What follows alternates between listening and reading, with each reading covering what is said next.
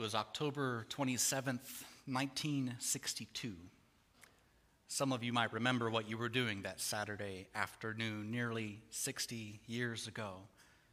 But far away from here, off the coast of Cuba, aboard a Soviet submarine, a tense argument was underway that would forever impact the course of human history as we know it.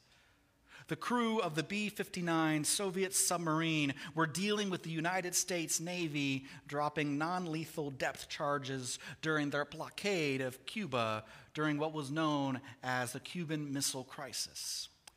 And while the action was intended to pressure any Soviet submarines to surface, the crew of the B-59 had been incommunicado deep underwater and were unaware of the intention. They thought, and many on board believed, they were witnessing the beginning of a third world war. And trapped within the sweltering sub as the air conditioning was no longer working, the crew feared they were about to die. And so they figured they'd go out fighting. And unknown to the U.S. forces above, they had a special weapon in their arsenal, a 10-kiloton nuclear torpedo. And what's more, the Soviet officers had permission to launch the nuclear torpedo without waiting for approval from Moscow. But there was a catch. All three senior officers on board had to agree to deploy the weapon. Two of the vessel's senior officers, including its captain, wanted to launch the missile. But the third senior officer, a man by the name of Vasily Archipov, refused to authorize the launch. He was not convinced that war had broken out, and his stubbornness irritated the other two officers. And as a result, the situation in the control room quickly grew tense. There was shouting and yelling and arguing, but Archipov would not budge, and eventually he was able to calm down the captain. He urged the submarine to surface and communicate with Moscow to determine their next course of action before they do anything rash. The torpedo was never fired. Had it been launched, the fate of the world would have been very different. Many historians have speculated the domino effect of world events afterwards. The attack would have probably started a chain reaction of events that would have caused global devastation and an unimaginable number of civilian casualties. The lesson from all this, one historian has noted, is that a guy named Vasily Archipov saved the world. One dissenting voice changed everything.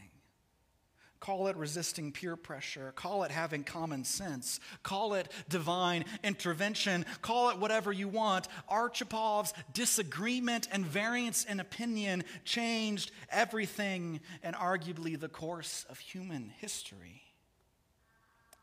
This morning, I want to introduce you to another person whose convictions changed everything. This individual held firm to his beliefs when everyone else folded under pressure. He was not disillusioned or persuaded by his bleak and pessimistic surroundings to believe an alternative fabricated fiction or an imaginary worst-case scenario. This individual, this minor character, may not have saved the world with his dissenting opinion.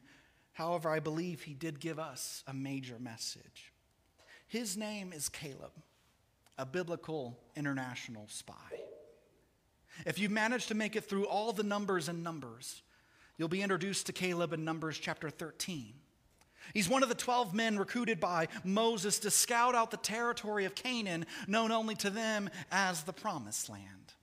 We're not given his resume or his backstory or really anything about him for that matter. All we know about Caleb is his dad's name and the tribe he's from, so there's really not much for us to go on. We're not really told what qualified Caleb for this secret mission, and we can probably speculate that he was somewhat involved in the military in ancient Israel. Many, if not all, able-bodied men were in those days. But the main reason Caleb and all these other spies were likely recruited is because the physical challenge of the spy mission may have required someone a bit younger. But this assignment was different than just charging into battle. And days before satellite surveillance and such, gathering field data about the enemy was tactfully important. And before we get any misconceptions, Caleb's not a 00 agent who likes his martini cocktail shaken, not stirred. Nor is he a deadly CIA operative with instinctive combat expertise but has amnesia and is trying to figure out his born identity. No. Observing and reporting is all the spy work we get here in the Bible. But the 12 spies' mission, should they choose to accept it, was to infiltrate the land of Canaan and observe the military strength of the various people groups that inhabited the promised land, taking special note of their defensive fortifications and their numbers. You see, Moses and the leadership of Israel were already well aware that the promised land, it wasn't free real estate. God had told Moses way back when at the burning bush, the land was not uninhabited. In fact, it had several tenants that were not looking forward to relocate anytime soon. A whole host of people groups called the land home. The Canaanites, the Hittites, the Amorites, the Perizzites, the Hivites, the Jebusites, a lot of ites. And the final thing standing between God and the people's way from possessing the promised land was them. This last obstacle or hurdle to overcome, and gathering a bit of reconnaissance was critical to formulate any battle plans ahead of any campaigns in the Canaan. But there was one other objective, a secondary objective, another reason to send the spies into the enemy territory. The spies were also to observe the fertility of the land, the fruitfulness of the land, the vitality of the land. God told Moses again back at the burning bush that this land was a good and broad land, a land flowing with milk and honey. This place sounded like heaven on earth, and this singular assurance, this divine guarantee, this promise by God, this has fueled the migration from Egypt. Through all of its ups and downs, the light at the end of the tunnel of this perilous journey through the desert has always been one day staking a claim in this land. And that sounded like paradise. Every step was made knowing that one day they and their families would be able to rest in this place of divine bliss. And finally, a select few individuals can actually see if all that God has said is either true or just a bunch of baloney. So for the first time in 400 years, some Israelites get to step foot in great-great-great-great-great-great-grandpa Abraham's property. And over 4 centuries, not since the time of Jacob and his sons, these spies were the first Israelites to step foot in Canaan, the land of promise, the plot of real estate the Creator God said belonged to this family. Not even Moses and Aaron get this opportunity. These 12 random guys are given the honor and privilege of being the first to do so. And for 40 days, the entire nation, all their friends and family, waited on bated breath to hear what they had to say. That must have been an agonizing few weeks. We get impatient waiting at a drive-through window or waiting for our YouTube video to buffer. The Israelites had to wait over a month to figure out if all their hopes and dreams, all that God has said, is it actually true? And it just lay way over yonder. At the end of the 40 days, they returned from spying out the land. Imagine the scene, if you will, of all of Israel, Moses and Aaron and the elders and everyone seeing the 12 spies heroically cresting over the horizon like action stars, entering the Israelite camp, carrying a cluster of grapes that took 2 of them to carry, and emptying their pockets of handfuls of pomegranates and figs. The rumors about Canaan were true. It is indeed fruitful, just as God said, and they can actually finally taste and see that the Lord is good.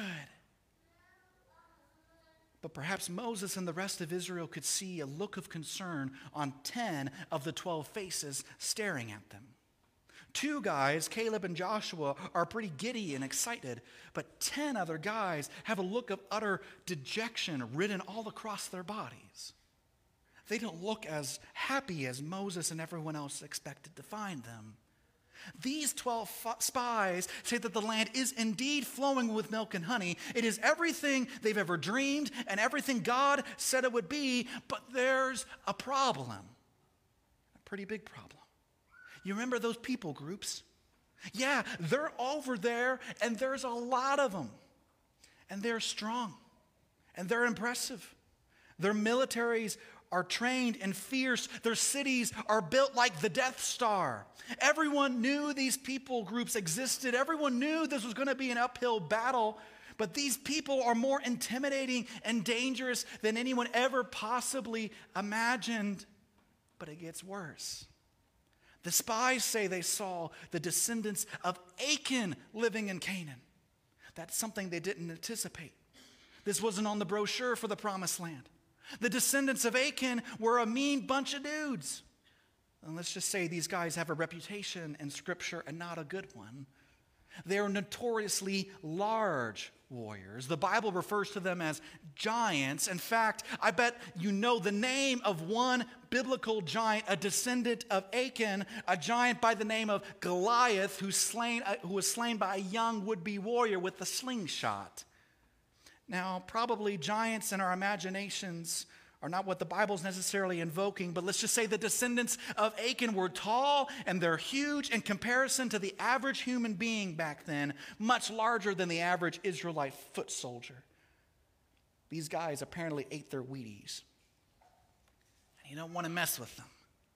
The 10 spies essentially say they saw a bunch of burly built Goliaths running around the region on top of the other people groups already living there, and everyone in Israel takes a collective cartoonish gulp.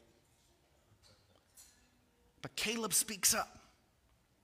He breaks the train of thought of the 10 spies, quieting everyone down, and he boldly interjects, "Let us go up at once and occupy it, for we are well able to overcome it." Caleb may sound a bit foolhardy, typical of young people nowadays, am I right?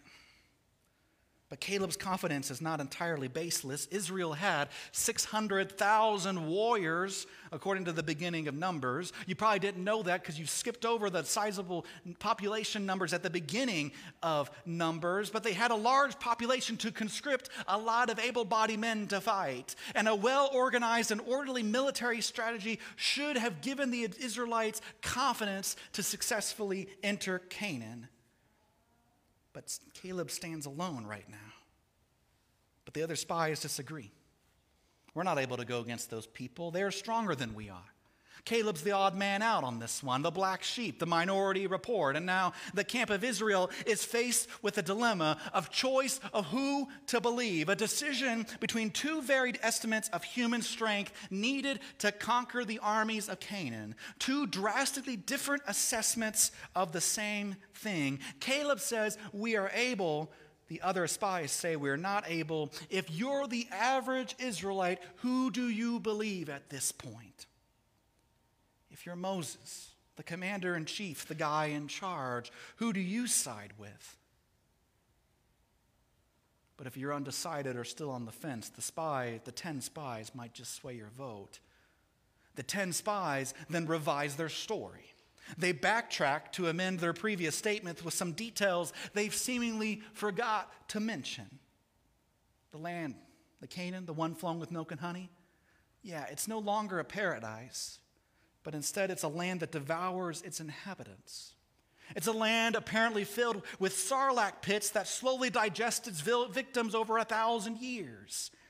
It's no longer a blessed land, but a cursed one. Death but all awaits anyone that would dare step foot over there.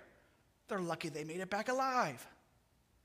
But the occupants of Canaan don't just include those people groups and the giant Achan people anywhere. No, the spies say they saw mythological monsters called the Nephilim inhabiting the land.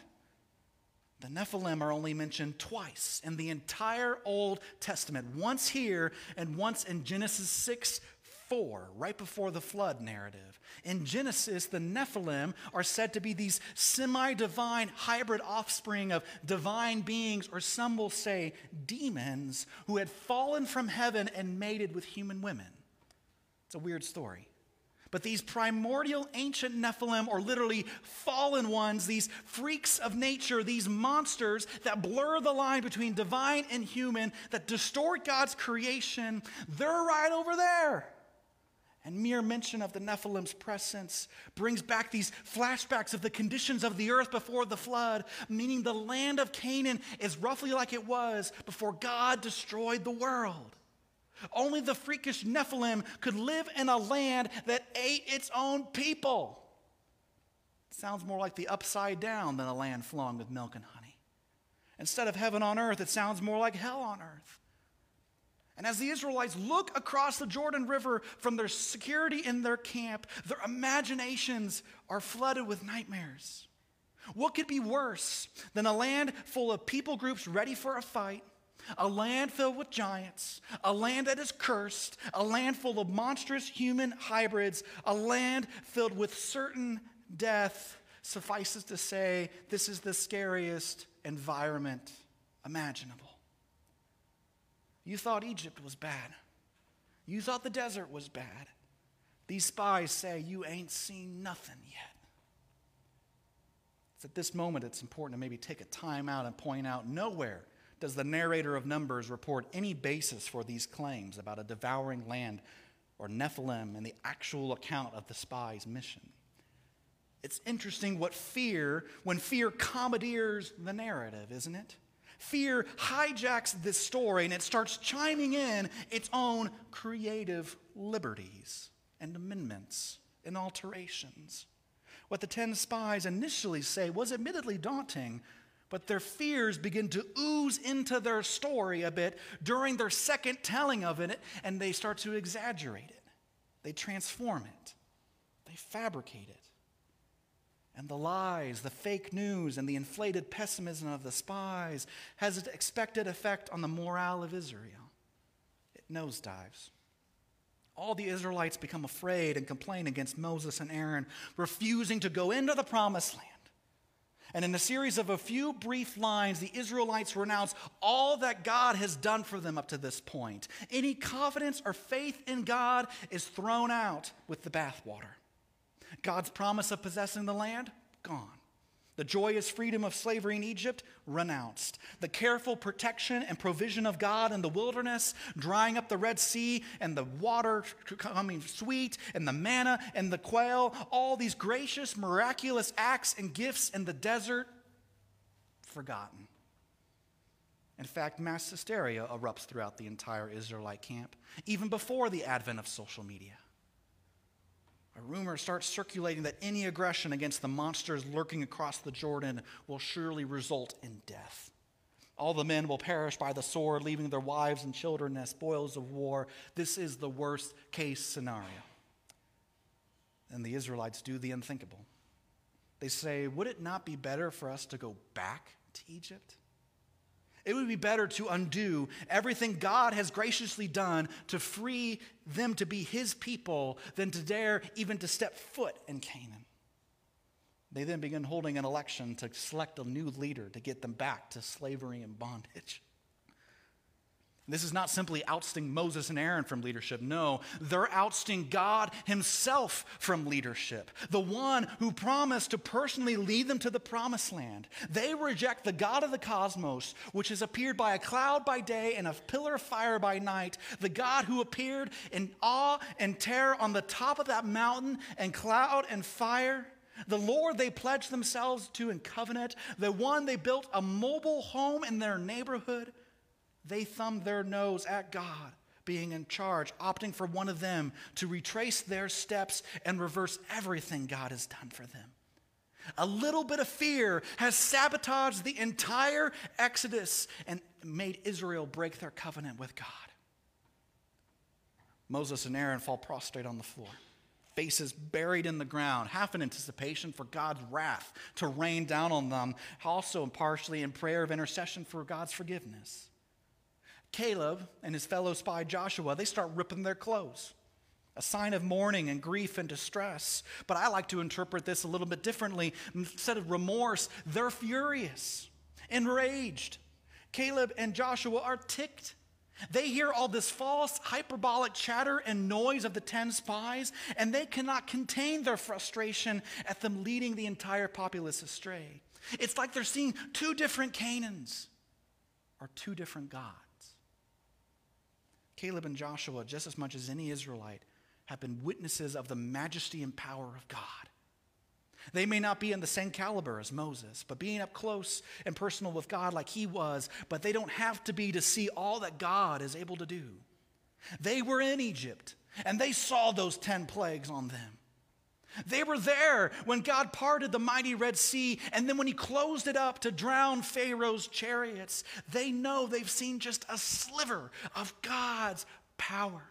A faint glimpse into the true sovereignty of God, and they don't need to see anything else to know that with God on their side, they will be victorious. If the Lord delights in us, he will bring us into this land and give it to us, a land that flows with milk and honey. Only do not rebel against the Lord, and do not fear the people of the land, for they are bread for us. Their protection is removed from them, and the Lord is with us. Do not fear. Caleb and Joshua are essentially saying the issue is not comparing estimates of human numbers or strength. The question is not about who is taller, who is stronger, who has better fortifications. All reliance on human power and estimates are irrelevant, trivial in the grand scheme of things. Caleb and Joshua say the issue at hand is about trusting in the power of Israel's God, their covenant partner. It's about putting their faith in the God who is with the Israelites in the midst of their community. In fact, his house is right over there in the middle of their camp. God can be trusted to make good on his promise to bring the Israelites into the land. God has proven himself time and again more faithful and capable. Why start questioning God now? After all he has done, God's promise and presence alone are more than adequate basis for their confidence. The Israelites have no reason to fret. In fact, the giants and monsters over yonder are the ones who should be scared, not Israel. Caleb and Joshua are blown away that they are so close to the promise. But everyone wants to bail. And you know how the people respond? You know what they do? They want to kill them. They want to stone them, cancel them. They want to silence this dissenting opinion, the one that doesn't line up with what their fear is chirping in the ears. Fear has a way of turning God's own people against one another. And if it wasn't for the presence of God himself stepping in and Moses interceding, the Israelites may have backtracked all the way to Egypt and never tasted for themselves and seen with their own eyes how the Lord is good despite being on the doorsteps of the promised land. One night, the Son of God was traveling with his friends. We don't know how long they've been together, palling around with him, getting to know him. But it's been long enough for them to see him turn water to wine, to heal the sick, restore sight to the blind, cleanse people of leprosy, cast out a few demons. And even a few select of them have witnessed him raise a little girl back from the dead. These guys have never seen anything like this. But one evening, the Son of God and his friends pile into one of their boats and set sail for the other side of the lake to the place where the Son of God wanted to go. But on the way there, an obstacle gets in their way. Their journey to where the Son of God wants them to go was not as easy or as straightforward as perhaps they were led to believe, and this happens from time to time in life. But a fierce storm erupted over the lake, and the language Matthew uses was that of a seismic event. An earthquake rattled the very foundations of this body of water. Waves began crashing into the boat. Lightning dashed across the sky. Hurricane-force winds started rocking the vessel senselessly. Rain was pummeling and soaking them to the bone. Water was breaching the interior of the vessel. It would be only a matter of minutes before the chaos monster had taken its latest victim. Water, particularly large bodies of water, were seen by the ancients as the embodiment and manifestation of chaos, and often depicted as a sea monster in ancient myths and legends, including the Bible. And the sea monster had chosen these men as its latest prey. And chaos has erupted around the disciples, terrifying them, taunting them, and teasing them, and blocking them from getting to where the Son of God wanted them to go. But little did chaos realize who was asleep in the stern. The disciples think they're about to die. Death is the only logical outcome that awaits them if they dare get any closer to where the Son of God wants them to go. But if they're going to die, they might as well wake their teacher up. So they decide to go get him up. He might as well be awake for this. And immediately the Son of God gets up and speaks directly to the storm. And it ceases instantaneously. And everything becomes calm. In the blink of an eye, with a few vibrations of his vocal cords, the forces of chaos and destruction and death are stopped in their tracks and extinguished by the Son of God. The monster of chaos who manifested in the turbulent sea was slain by the one who was moments ago taking a cat nap during its song and dance. The chaotic forces of this world cannot but obey his command. In fact, they tremble before his majesty. And they shudder when they hear he's provoked against them. Little did these men realize that the great I Am, God incarnate, Emmanuel, the Son of God, was coasting along with them this entire time. It was as if the Son of God's slumber was all but mocking the forces of chaos, that their parlor tricks do not amuse him or intimidate him. He was in complete control of the entire situation, the entire time, and his friends were panicking and worrying for nothing. And as they set sail again, the Son of God turns and looks at his friends, and they're speechless. The only thing on their mind is, who is this? But as the Son of God gazes into their relieved eyes, knowing all the things they've seen him capable of doing, knowing that he was right there with them the entire time, he's puzzled that a little severe weather got them so frazzled. He's confused why they're so easily persuaded by the winds and waves to listen to their fears instead of trusting in him. And the only question on God's mind is, why are you so afraid? Have you still no faith? The age-old question God has been asking, whether you're Israelites on the borders of Canaan, disciples in a boat in the middle of a storm, or the church in the 21st century. I'm left scratching my head, church. Why is it when I hear the defiant confidence of someone like Caleb, we theologically agree with him, but practically we want to stone him? Why is it, if we were honest with ourselves, we'd probably side with the 10 spies instead of Caleb and Joshua? Why is it, when we look across the Jordan River into Canaan, at the things in our lives that lay in the future, at the uncertainties that remain in front of us, at the temptations or trials that suddenly overtake us, or whatever the case may be, we are more likely to sound like the 10 spies instead of the 2? Why does that version of the story seem more satisfying and accurate than the dissenting one? Why do we feel more comfortable in the majority as opposed to the minority? I think it's what fear wants us to do. Let me tell you fear's playbook. Fear attacks our theology first. Fear wants to hijack our theology, our understanding, and beliefs about who God is. I believe fear is capable of seizing our understanding of who God is and starts to rewrite it. Fear knows our Achilles heel, church. Both our individual, but also our collective weakness. If it takes our trust in God away, then fear knows it's got us. And we crumble. And we turn away, and we forget, and we abandon being God's people, and then we even become hostile towards one another. That's fear's playbook in a nutshell, and over time, and with enough exposure and repetition, it becomes less of a playbook and more of a culture. That's why, despite the abundance of evidence and proof of God's faithfulness, fear tricks us into thinking we need more. Fear wants us to go back to the drawing board about the character and agenda of God instead of relying on what we know to be true. Fear challenges us to bet on God, to second guess God, to his goals, his agenda, his aims. In fact, we find ourselves right back in the garden wondering, did God really say? Last week I was listening to a sermon where the preacher said something that I've been chewing on all week, and I want to share it with you. He asked, have we domesticated God? Like wild animals that are domesticated to live in captivity, have we done the same with God? But I want to ask it in a little different way. Is this what fear makes us do to our theology? To our perception of God? Does fear make us distort our theology, but also wants us to shrink it?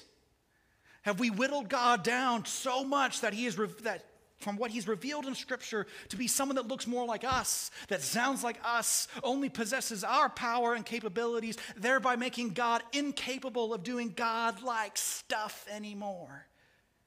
Has fear convinced too many in the church of that? Has it convinced us to put God in a box instead of believing God can do things outside the box? Have we made God a God of only the possible instead of the impossible? If you find yourself on the beaches of Canaan this morning, with your theology seemingly on the verge of bankruptcy or simply on the fritz, and maybe fear's last opportunity to trip you up before you are where God wants you to be. If that's where you are and you're skipping stones across the Jordan, wishing you could have the faith and courage of someone like Caleb, can I tell you the major message of Caleb this morning? All of you thought you were listening to the sermon. Here's the sermon right now.